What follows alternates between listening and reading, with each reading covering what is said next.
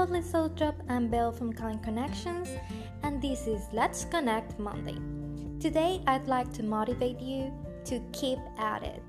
I know you have been working so hard for such a long time, and your journey isn't done yet, and that's okay.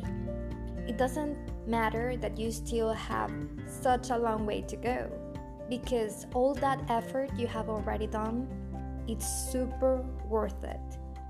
Just keep going. I know it's hard, and sometimes you have to sit down, take a deep breath, and just rest until you can stand up again and keep going. But I know you can do it. Sometimes I feel frustrated because I tell myself, I have been working for this for how many years, and I still feel like I have the same problems.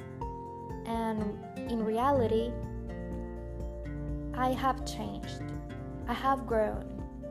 And sometimes we can't see that. We can't see the progress because we're too close. But people around us, they notice, and they have noticed how much we have changed. Ask a good friend. Not just a random person or that friend that always tells you what you want to hear. By the way, that's not a good friend. Ask a good friend that can see your flaws and also can see your virtues, like a true good friend.